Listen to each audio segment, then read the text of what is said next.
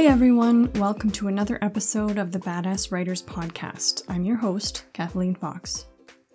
Now that Mood Pitch is over and pitching season has pretty much come to a close for the year, it's on to NaNoWriMo, National Novel Writing Month. So just a really quick check-in.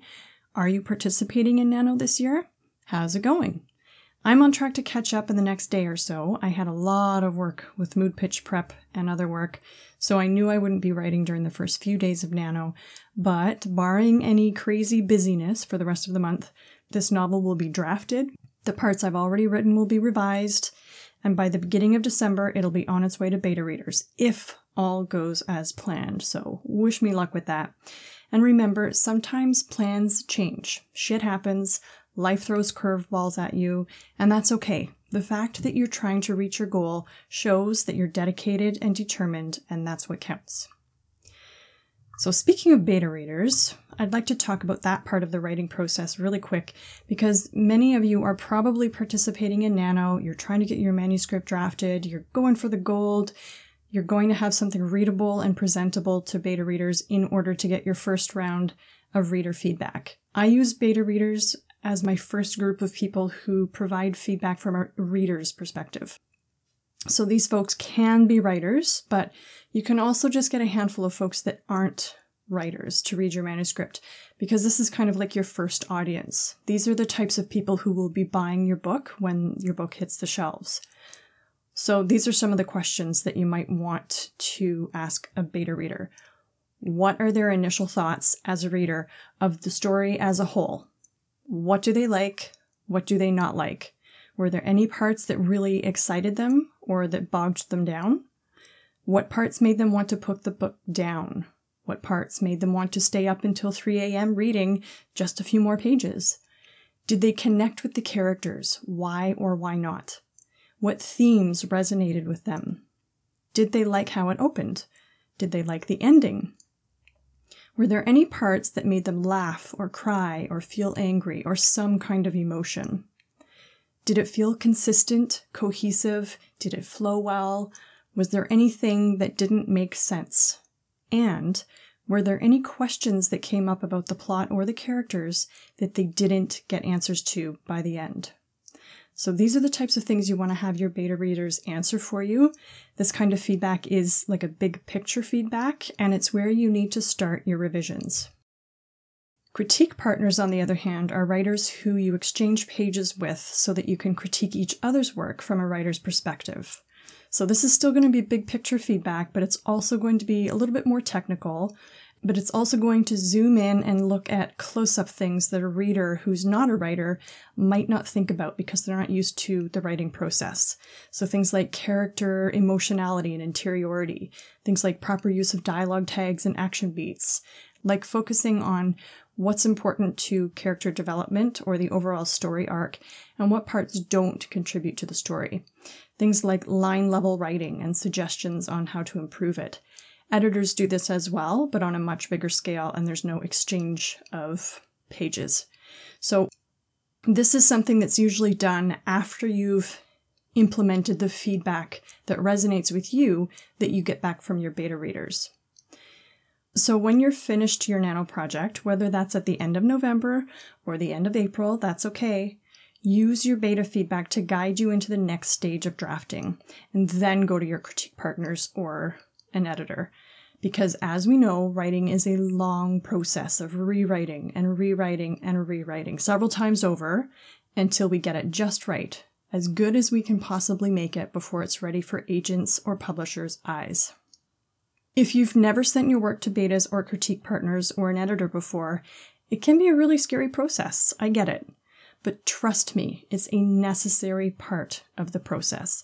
Getting feedback is crucial to improving your writing, and we all need improvement. Even if we've written 10 bestsellers, we still need to have critical eyes on our work because that's what helps to make them bestsellers. Writing a story only takes one person, but making that story out of this world fabulous takes a community. So don't be afraid to reach out and make some writer friends and exchange pages. All of those bestsellers you see, there were a ton of people behind those bestsellers. And keep in mind, too, that when you critique others' work, you learn a lot from that, too. And it's things that you can take back into your own writing process and style. I'm going to move on to today's guest, but before I do, just be aware that there is talk of suicide in today's interview.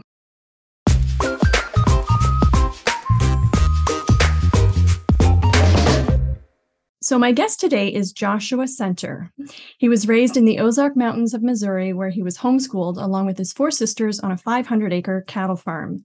He received a bachelor's degree in filmmaking from the Art Center College of Design in Pasadena, along with 9th term honors. Since then, he's written for the hit Showtime series, The L Word, Desperate Housewives, where he was nominated for a Writers Guild of America award for his episode Don't Look at Me, and ABC Family's Chasing Life.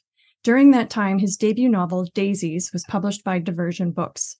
He also worked as a writer and producer for the hit MTV series Finding Carter.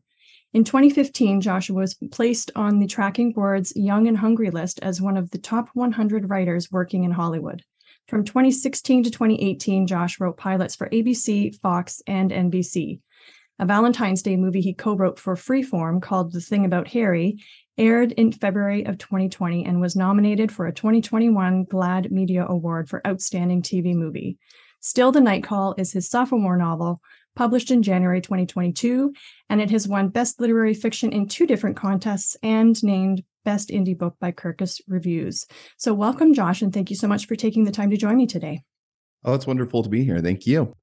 I mean, there's so many accomplishments there. That's awesome. Well, and the funny thing is, like, I think even since just recently, the book won another award. It won the bronze medal for Best Literary Fiction at the Reader's Favorite Book Awards. Awesome. And so I just got that notification, and that was really exciting because that's kind of a big, for independent and self-published books, that's a really big deal. Right. Yeah, absolutely.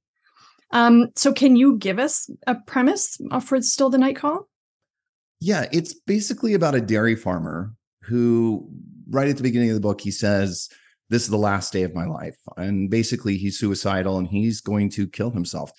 He's going to close out all the chapters of his life that he needs to close in the next 12 hours of his day. And then he plans to say goodbye to the world because he has no hope for his future or the future of his beloved rural world. And he is in a place based on where I grew up, which was Plato, Missouri, which was a very rural area of right smack dab in the middle of America in the Ozark Mountains.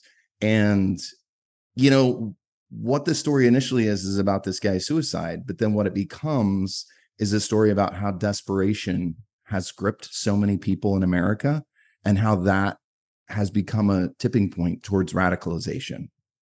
Right. And it kind of sounds like you've sort of come full circle in a way with Still the Night Call, because you grew up on the farm, then you went to LA, became a screenwriter, and now you've written this novel that kind of explores some pretty deep themes. So like the suicide rates of men, political radicalization, social and economic divides in America. Was there a particular moment or experience that led you to this character in this story? There's a couple of things. One, it's very interesting for me to be someone from a farm in Missouri coming to Hollywood and realizing once I get out here, the thing I want to write about is the Midwest. I kind of believe that as a writer, it's not until you sort of like leave a situation that you can look back and write about it correctly. It's when you're in the middle of a situation, it's very hard to know like what the truth is for yourself, I think. So I got out here, I'm become a screenwriter and I'm becoming a very successful screenwriter. And I realized but I want to tell stories about Missouri. So there are not a lot of places in Hollywood that are like dying for content about rural America. So I realized I'm going to have to do this like as a book. And the pandemic, the riots on the Capitol, the stark divisions in America, the statistics you mentioned from the CDC about men being 4 times as likely to commit suicide than women, and the fact that suicide rates are highest among white men, and the occupation with the highest suicide rate in America is farming. Right. Those things were so shocking to me, especially because I grew up in that area. And then I started reading these articles in the Atlantic, the New Yorker, the Washington Post about how there are so many dairy farmers that are killing themselves. And my best friend growing up, they had a dairy farm. They were some of our closest neighbors. It was about 5 miles away. And I spent so much time on that dairy farm as well as other dairy farms. And I thought, God, I need to write something about this epidemic that's like happening, this Right. mental health disaster that's unfolding in middle America. And so that's what I did. What do you think, or what have you researched? What have you found out to be kind of the reason? What is the correlation there in that particular career? You get a real understanding. And I think that's what most people, when they read my book, they sort of start out going like, what is this? And then they read it and they're like, oh my God, I understand things about how farmers are suffering in America in a way that I never did before, because large corporations are buying up all the dairy farms, especially with dairy. And they have computer systems and means of like churning out milk at prices that smaller dairy farms cannot afford. They also, the regulations that are then levied upon these bigger dairies, smaller dairies, they can't afford to update their equipment, their sewage ponds, things like that. And so they're slowly driving these smaller dairies and these smaller farms out of business. And in rural areas, it's more expensive to go to a small farm and pick up milk than it is to say go to a big farm where you have, thousands and thousands of gallons of milk that you're picking up every day. So there's a sort of desperation there as these rural farmers are realizing like, I can't compete with these big corporations. And by the way, the big corporations own 80% of our food. Yeah. And then they own not only our food, but they own the grocery stores that sell us our food. It's a really wild situation that no one is giving any, no one is shedding a lot of light on. Michael Pollan, who's an amazing writer, he's somebody that I've read every one of his books and I respect him a great deal. And I read an article of his in the New York Times where he was talking about how even with Michelle and Barack Obama, when they were in the White House, they had this plan to cut the 2% milk out of school lunches. And when they did that, it sent shockwaves through the dairy farm industry, because when you cut even a percentage out of the milk, that's a lot less milk that they're needing to produce. And it hurt a lot of people. So it's just one of these problems that like no one really understands. And we also are setting ourselves up, at least in America, because you have such big corporations running such an important piece of our lives, that if something goes wrong, there's not going to be an easy way to pick up those pieces. Where if things are spread out amongst smaller farms and smaller in rural communities, pieces can be picked up much easier. I don't know if that answers your question, but it's a complex issue, and it's one of these things that it's hard to explain fully. But when you do read about it in the book through the eyes of this character, Caleb, you go, "Oh, I get it." And that was really important for me to share. Yeah. Well, I mean, I think it's important to hit on topics that aren't explored a lot out there, and to do that in books is really good. Like I said, there's a lot of kind of heavy themes there, and there's dominoes effects that come from these things. Do you think that these kinds of themes will come up again in future projects? Yeah, I think for me, I love writing about the Midwest. So the next book that I have that I've just finished is it's about a suburban couple who has to go back to the Midwest. This woman, she's married to a man, and he's a big fundamentalist Christian preacher, and he's outed for being gay. And they have to go back to his parents' farm in the Midwest to sort of like reevaluate their lives and figure out like, what are we going to do? They have 3 kids and they love each other, but like he was having an affair with a male prostitute. And so, once again, I get to write about the Midwest in a place that I love. And then the book that I'm currently working on called Twine is also, it takes place in the Midwest, and it's a sort of murder mystery. The thing about all of these books is that they're about complex characters. And I really love exploring people who are not black or white, left or right. They're sort of just, especially the more of a mess, the bigger the mistakes that they've made, the more questionable behavior that they are doing. It's like, what has driven somebody to do that? Because people aren't innately, there are, sadly, people with mental health issues who are sociopathic and psychotic and, so sad. But for the majority of humanity, we are good people. But occasionally, even the best of us have bad days. We do bad things. But what drives us to that place? When I was working on Desperate Housewives, that's what I loved about that show. And I think some of the things that I learned working on that show are things that I've now carried into my writing and will continue to carry with me throughout everything I write. When you have desperate housewives who are desperate to do whatever it is to like make ends meet, to keep their families together, whatever that thing is.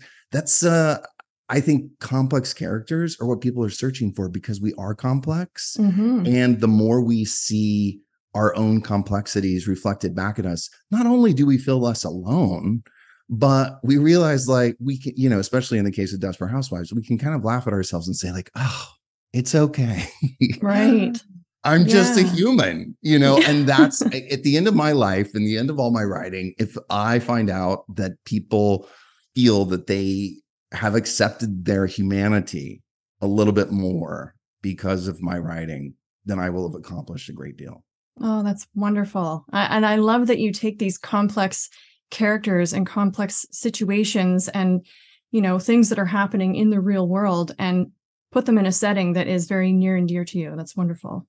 It's great. It means a lot, especially in the hustle and bustle of LA, to be able to sit down and write about the countryside in Missouri and sort of like forget all of the crazy that can be in the big city, and just, even if I can't, go back there and walk the hills like I used to whenever I was a kid, I can do it in my mind, and it's therapy. It's really great. Nostalgia. Love that. And with all of these kind of ongoing issues, like the world is just not a very friendly place right now, and it just seems to be, I don't know where it's headed, but it's kind of scary. So with all of these ongoing issues that the world is facing, how do you think that might impact the future of storytelling and publishing, if at all?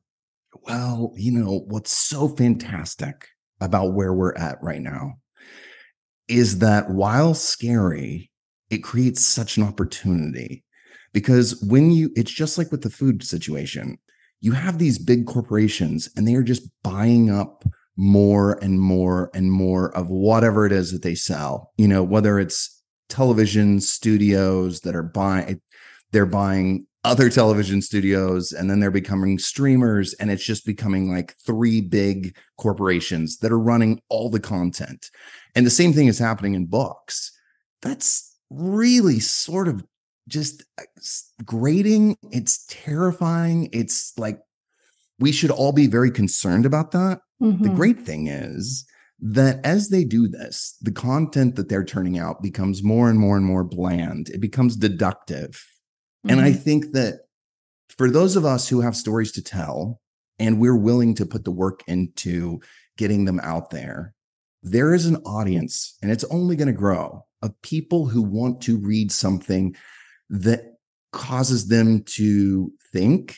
It's like a full meal as opposed to just having McDonald's. It's like going and having, when you find a good piece of writing or a good writer, you go like, oh my gosh, what else do they have? And because of what's happening, writers like myself, I couldn't get a single publisher to look at Still the Night Call. So it was like, well, I'm going to put this out there myself. I'm going to self-publish this. And you know what? It's done really well. Aside from the awards and things like that, the fact that I can take a book that I've written and I can advertise it on Instagram, on social media, on Google, these are things that 10 years ago, a writer who's putting out a self-published book, they couldn't do. Now Right. you can. Yeah. And if you have something to say and you have some talent and you have a full meal to give to someone, people are hungry for that, because we just continue to get this sort of like watered down corporate nonsense. So I think that we have the opportunity to break the rules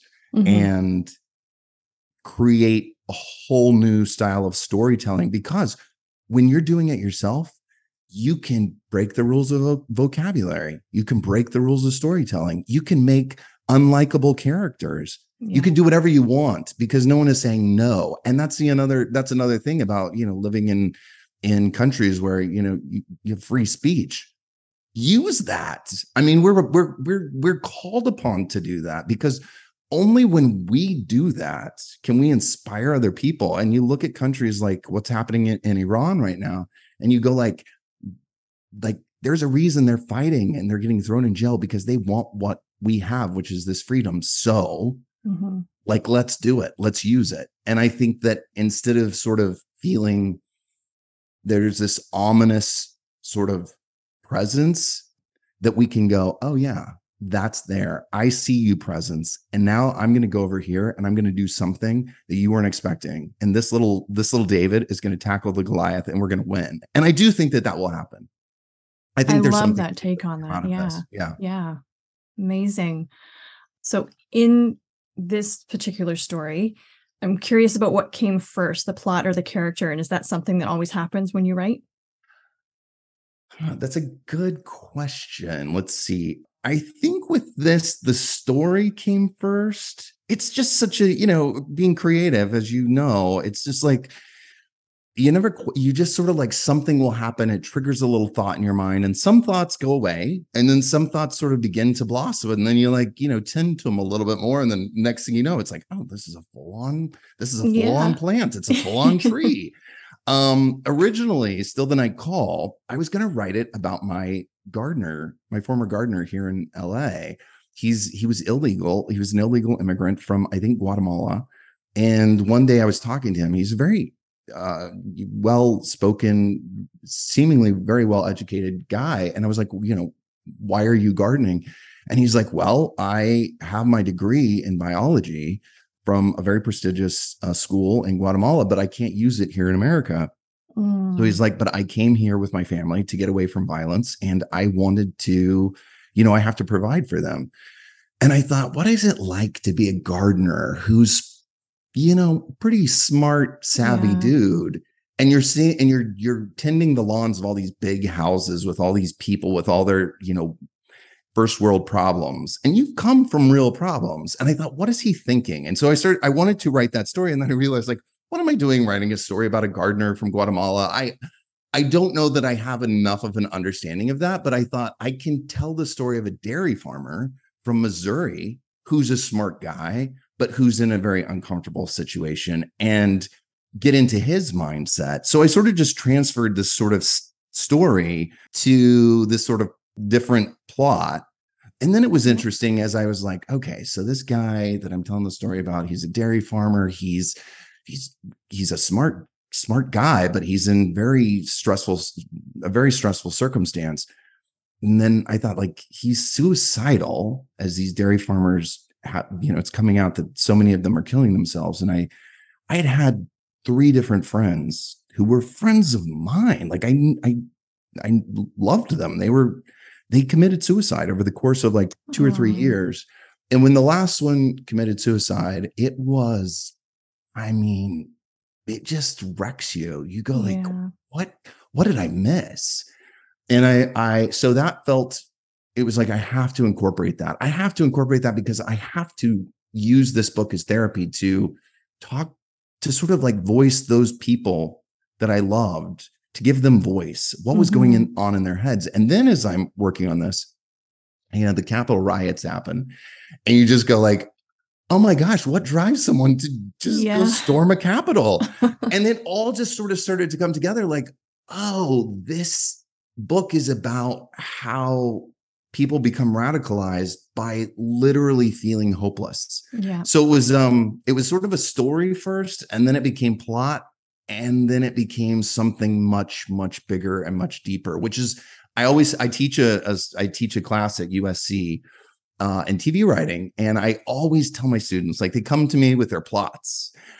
And I'm like, okay, the plot is fine. Like, the concept is good, but what are you really wanting to say with this? Because the moment you say something more than just like, this is not a story about a train robbery, this is a story about X, Y, and Z. And the moment you make it personal, that's when that story pops and people can relate to it and they go, oh, wow. And it becomes something more than just sort of a plot, you know? Right. Yeah, absolutely. The relatability factor is so, so important. I think that's one of the main things that is going to, drive your readers to read your book. You were mentioning about teaching the class. So I'm just wondering, because I don't write for the screen. So what are the differences in the writing process itself between writing for the screen and writing novels? Well, writing for the screen is very immediate. You especially if you're working on a television show. Movies are very different. They can take years. I mean, I've been working on a couple of projects and it's like, oh my God, this has literally been going on for 2 years. Television is pretty fast. You pitch something, it either gets made pretty quickly or it doesn't. And especially if you're working on a show like Desperate Housewives or any of the other series that I've worked on, you write something and 3 weeks later it's airing. And wow. so that's, it can be very exciting. And it's great for learning because when you write something and then you see it like air, you go like, oh, I shouldn't have done this, or I should have done this other thing. And also, I will say this about writing for television. I think that there's a lot that you have to basically, when you're writing a television script, you have to put a lot of information in the fewest lines possible, action lines and dialogue lines for your characters. You want to create a character, it's going to take like some really precise writing because you don't have a lot. You're not writing a novel. It's not 900 pages. It's 60 pages. And those are like double spaced, So I think with book writing though, and this is why I think people love reading my stories and my books, is because like I am very precise and I get to the point. But with book writing, I get to sort of like take the time to think things over in my mind. I'm not, with books so far, I'm not writing for anyone else. I'm writing for myself. And I just hope that it means something to people outside of, me. Whereas television, like your job is, oh, you're writing for a big audience. We had 20 million people tune in last week. And this week we want 21 million. So it's like, it's high stress. You're writing with a group of people. It's a very different process. And books, for me, I just love it. I get to be by myself. I get to be in my own little world. There are no rules.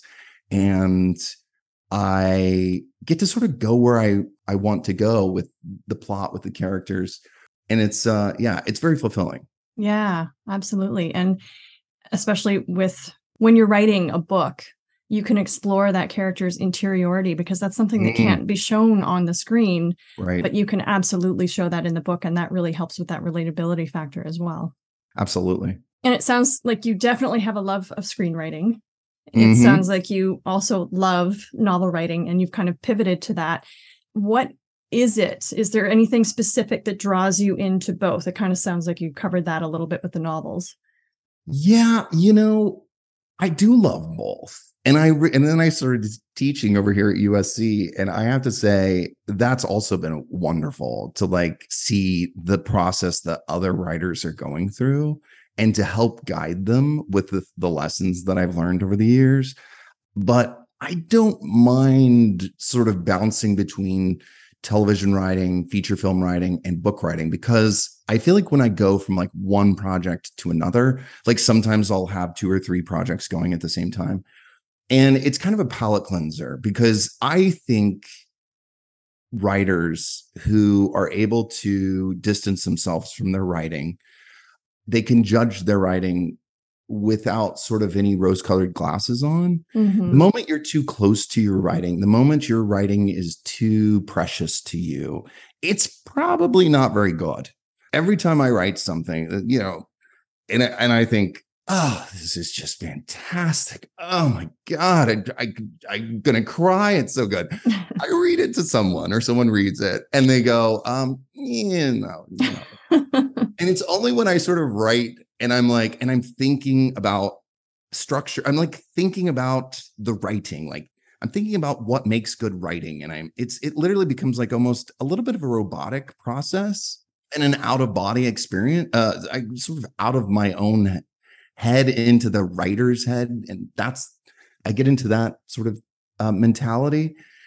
And I write because I know that these are the right, like, I want to write a story about a guy who's suicidal, who's a dairy farmer in Missouri.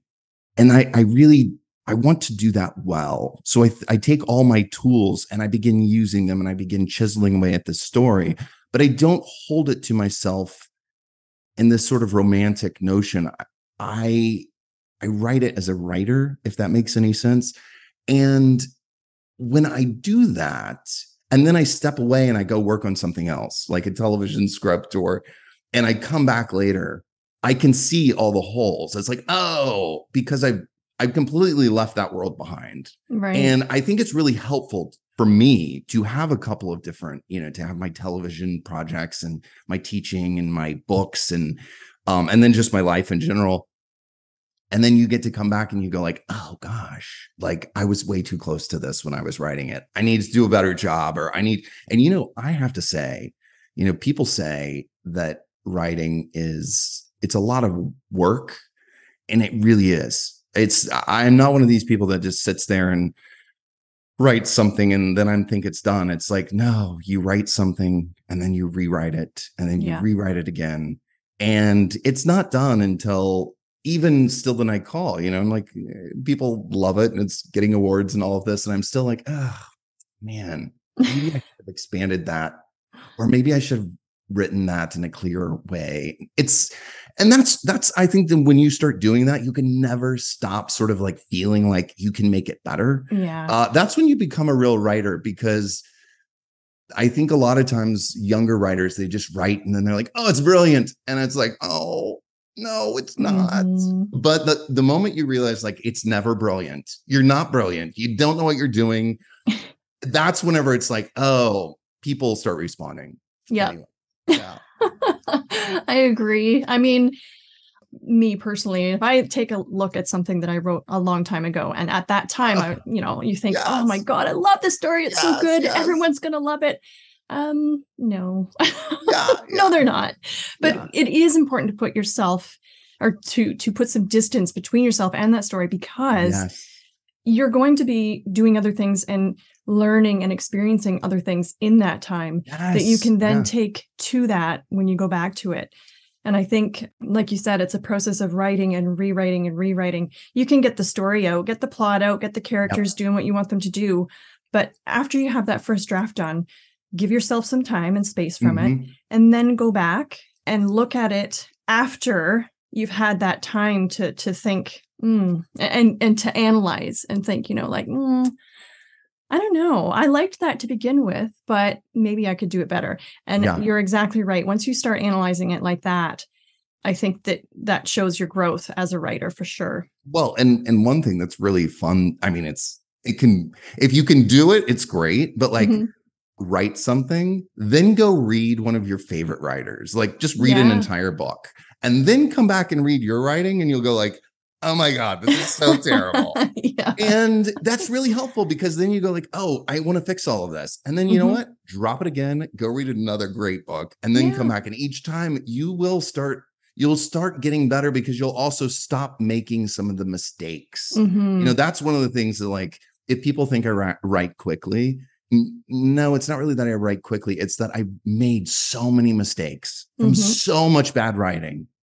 And I have written, there's a book, there's 2 books, there's, a few television shows, but in between all of that are thousands and hundreds of thousands of pages of writing no one will ever see, because I wrote it, I gave it to a few people, they were like, this isn't working. And it just sort of died. And I later on you go like, oh, I understand why the concept wasn't fully there, or the characters weren't fully fleshed out.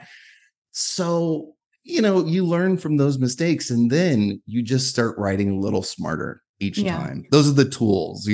Yeah, absolutely. And I think it's important to remember too, not to, like, when you write something and then you go and you read your favorite author's Yeah. book, don't compare yourself and your writing to it. Don't look at it like that, because then you're just going to be like, oh God, what's the point? Yeah. You have to to read give it and yourself, analyze it. yeah, like allow yourself the room to grow Yeah. and figure out what you want to say. And there are writers that I love reading them. I will never be able to write like them. Yeah. And that's okay. Yeah. That's part of the reason I love them, because they're completely different than me. Your voice, your individual writing style, that's what's going to make you stand out from Right. other people. So embrace whatever it is that you do, and don't let people tell you like, well, you can't do that. Well, there are some rules, but you learn those rules well enough, you can start breaking them, and then that's when things Exactly. get exciting. There's something I tell my USC students, and I have it on the top of my syllabus, and I believe it, and I just believe it in my heart, and I tell myself this just in life, but I say there is no path, just go. Mm-hmm. Because above all else, with writing especially, you just have to do it. Yeah. You will write crap. You will also write genius. You don't stop though. You don't get caught up on one project. If you find yourself at a dead end, you try something new, but you don't give up. Right. There is no path, just go. I love that. Super important for anyone who's listening. That's excellent advice. And just to go back to what you're saying about teaching, is that kind of you following another passion, or were you approached to do some teaching? I feel like you should always give back, and I really wanted to give back in a way that I thought would be meaningful. And so, teaching at a school like USC, where these kids, they really care about the craft. Like, it's a tough school to get into. They want to be there. They want to learn. It was like, oh, okay. So I might be able to really like share something with them. I might be able to really help them. And that way, maybe beyond me, because I'm a gay man who lives with my husband and we have 3 cats, and we'll probably never have children because I grew up in a huge family. I don't want to have kids. Yeah. I'm happy to be just me and the cats. But I love the idea of helping the next generation of writers, and knowing that maybe something that I say is going to affect them and is going to cause like the spirit and my sort of passion for writing to live on beyond me. Oh, that's wonderful. I love that. And about giving back, I have the same kind of frame of mind there. I think it's important to, you're learning from the person ahead of you. You turn around and you help the person who's coming up behind you. Yeah, absolutely. Yeah. And that's a big USC thing. The USC family is a big thing, but it's just in general, I think we have to help others. And then you look at things like cinema and books and you go, if you look back on things from 100 years ago,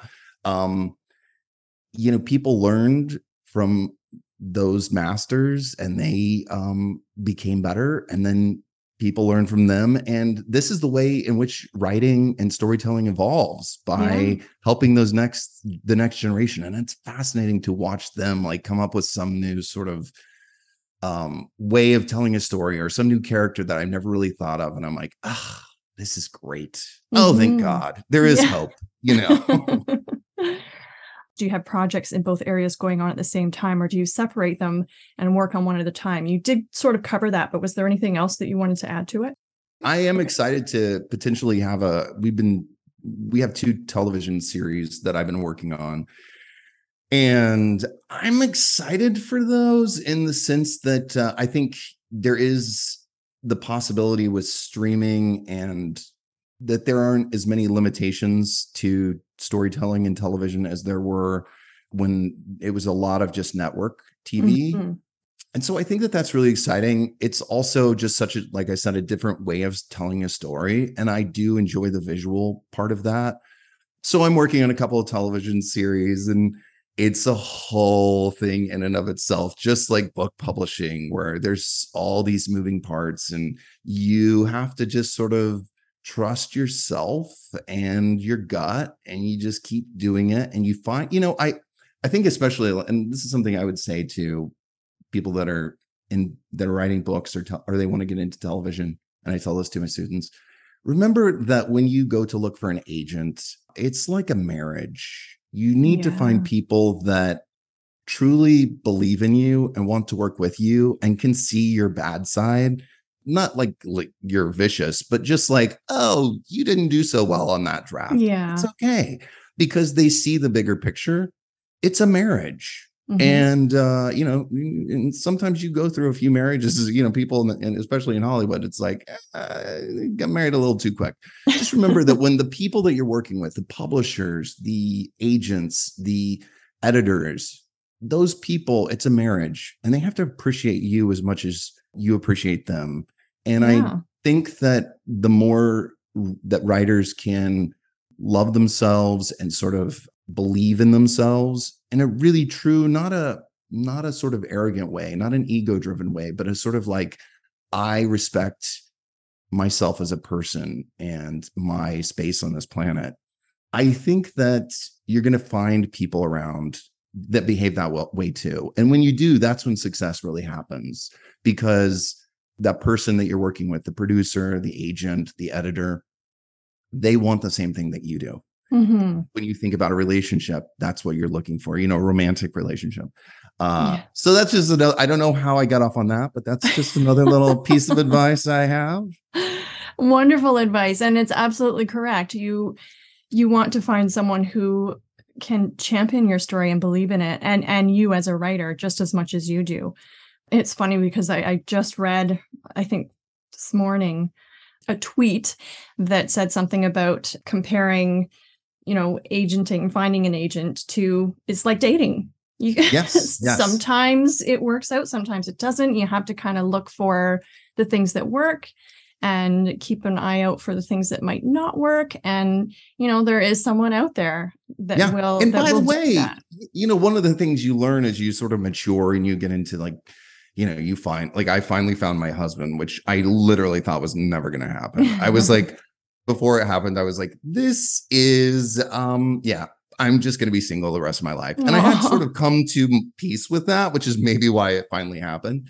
I'd also learned to sort of like love myself fully for all my flaws. Yeah. And then whenever I was able to do that, that's when he came along, and he was like, oh my God. Like, I was literally like, dude, here are all my flaws. And he's like, oh, yeah, that's fine. And I'm like, no, here are my flaws. And it's like, no, it's fine. So the thing that you learn is that, I'm friends with all my exes.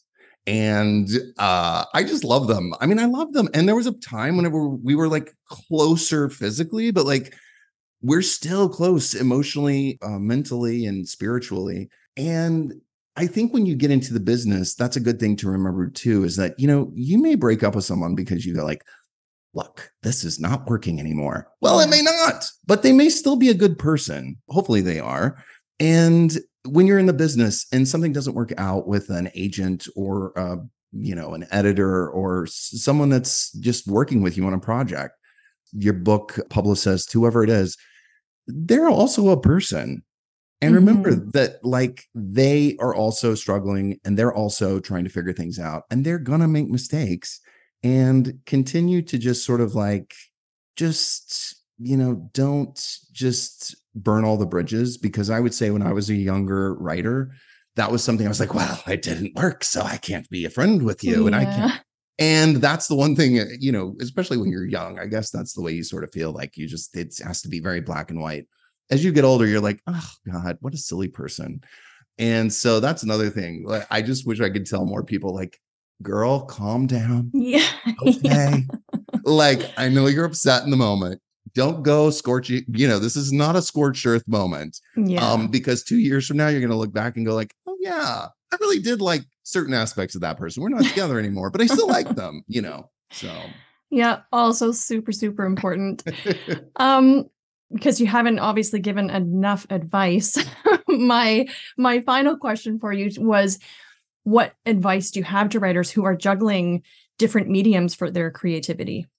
Well, I think it goes back to that there is no path, just go sort of situation. And I also think that it's great to have different outlets for your creativity. I really think it's important. And by the way, you're not necessarily going to be good at all those things, and that's totally fine. Like, for instance, I really hate writing feature films. I really do. I find it like the most impossible thing that I've ever done in my life, because it's so sort of open and closed, and you have such a limited amount of like space with like dialogue and action lines in a script, 120 pages, to get across an entire huge concept that might take a book 900 pages to get across, you know? So I really hate writing feature films, but I still do it because it's good practice for me. And I think that that's important, you know, because you're going to learn something each and every different sort of creative outlet that you have. You're going to learn something there. And my husband and I, we joke a lot because he's terrible at art. He's just terrible. And it's hilarious. But we do craft day together. Sometimes we will make, you know, like we'll get clay and make flowers, or we'll get paints and like paint a picture. Yeah. And it's really fun because he's just so bad. It's almost just like abstract art. I'm like, were you trying? But you know what's brilliant is that we have a really good time doing it. And I learned things from him, from watching him.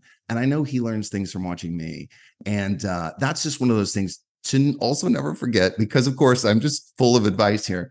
Like, enjoy this process, because you only have one life that we know of. This is it. And so, man, I know it's tough, and it's tough for me. I have my days where I am just, but the thing is, if you enjoy writing and really enjoy it, and don't worry about what anybody else is saying or what anybody else is thinking, remember, if this is something that you feel like you do it and you feel good and it lifts your spirit, at the end, that's all that matters. Yeah. And if you're really doing it for yourself, I think that comes off the page. There's an energy that is imbued into those words, and people will pick up on those, and it will help other people too. Yes, absolutely. I agree 100%. And I think it is important to get that, to use and take advantage of those creative outlets, try something new. And like you said, you might be really terrible at it, but you're still learning, you're still gaining experience. And none of what you're doing is a waste, even if it doesn't work out, because you're learning the whole time that you're doing it. And you're going to the thing is that like, later. Nothing is a waste. You know, people say like no regrets. I have so many regrets. I mean, I feel like my life, the story of my life is just going to be Regrets by Josh. That's your memoir? Yes, it's going to be my memoir. It's just going to be like Regrets. Yeah. But I will say this, like, I have tried to take every single one of my regrets and to learn from them, and to really like say like, okay, so I really messed up there, but you know what? The next time I'm going to do so much better. And you can do the same thing with your writing. You know, we're going to write things and it's going to be like, oh man, what was I thinking? But the next time you're going to do it better. And you know what? One of these, there's a psychologist who said, someone was asking him, like, does life get easier? And he's like, look, life is canoeing up a river against the current. And he's like, the current never stops. You're always in the canoe. But what happens is that you get better at rowing. Yeah. And it doesn't get easier because the current gets less. It gets easier because you get used to the process. And remember that in writing as well. Yes. Oh my goodness. You are full of just gems. That's wonderful. I'm here every day. Well, Josh, thank you so much. This has been a pleasure talking with you and getting to know you and your process. I really enjoyed our conversation. Thank you so much. I really appreciate it.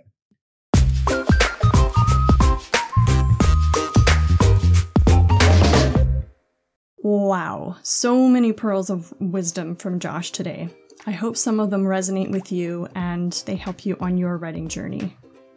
Since I'm not doing pitch critiques until pitching season resumes in the new year, I wanted to keep this as interactive as possible with my listeners. So if you have a question about anything that's discussed in the episodes, or anything that I go over in my writing advice segments, if you have a general question about writing or editing, or even publishing, fill out the form on my website at kathleenfox.com with 2 X's, /badasswriters-podcast. Either there, or I have a pinned post right now on my Twitter page at _badasswriters.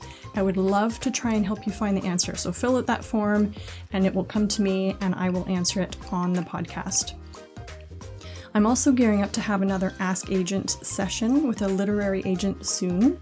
So please send me your questions, DM me on Twitter, use the contact form on my website, or wait until you see a post on my Twitter page about it. Until next time, keep being badass.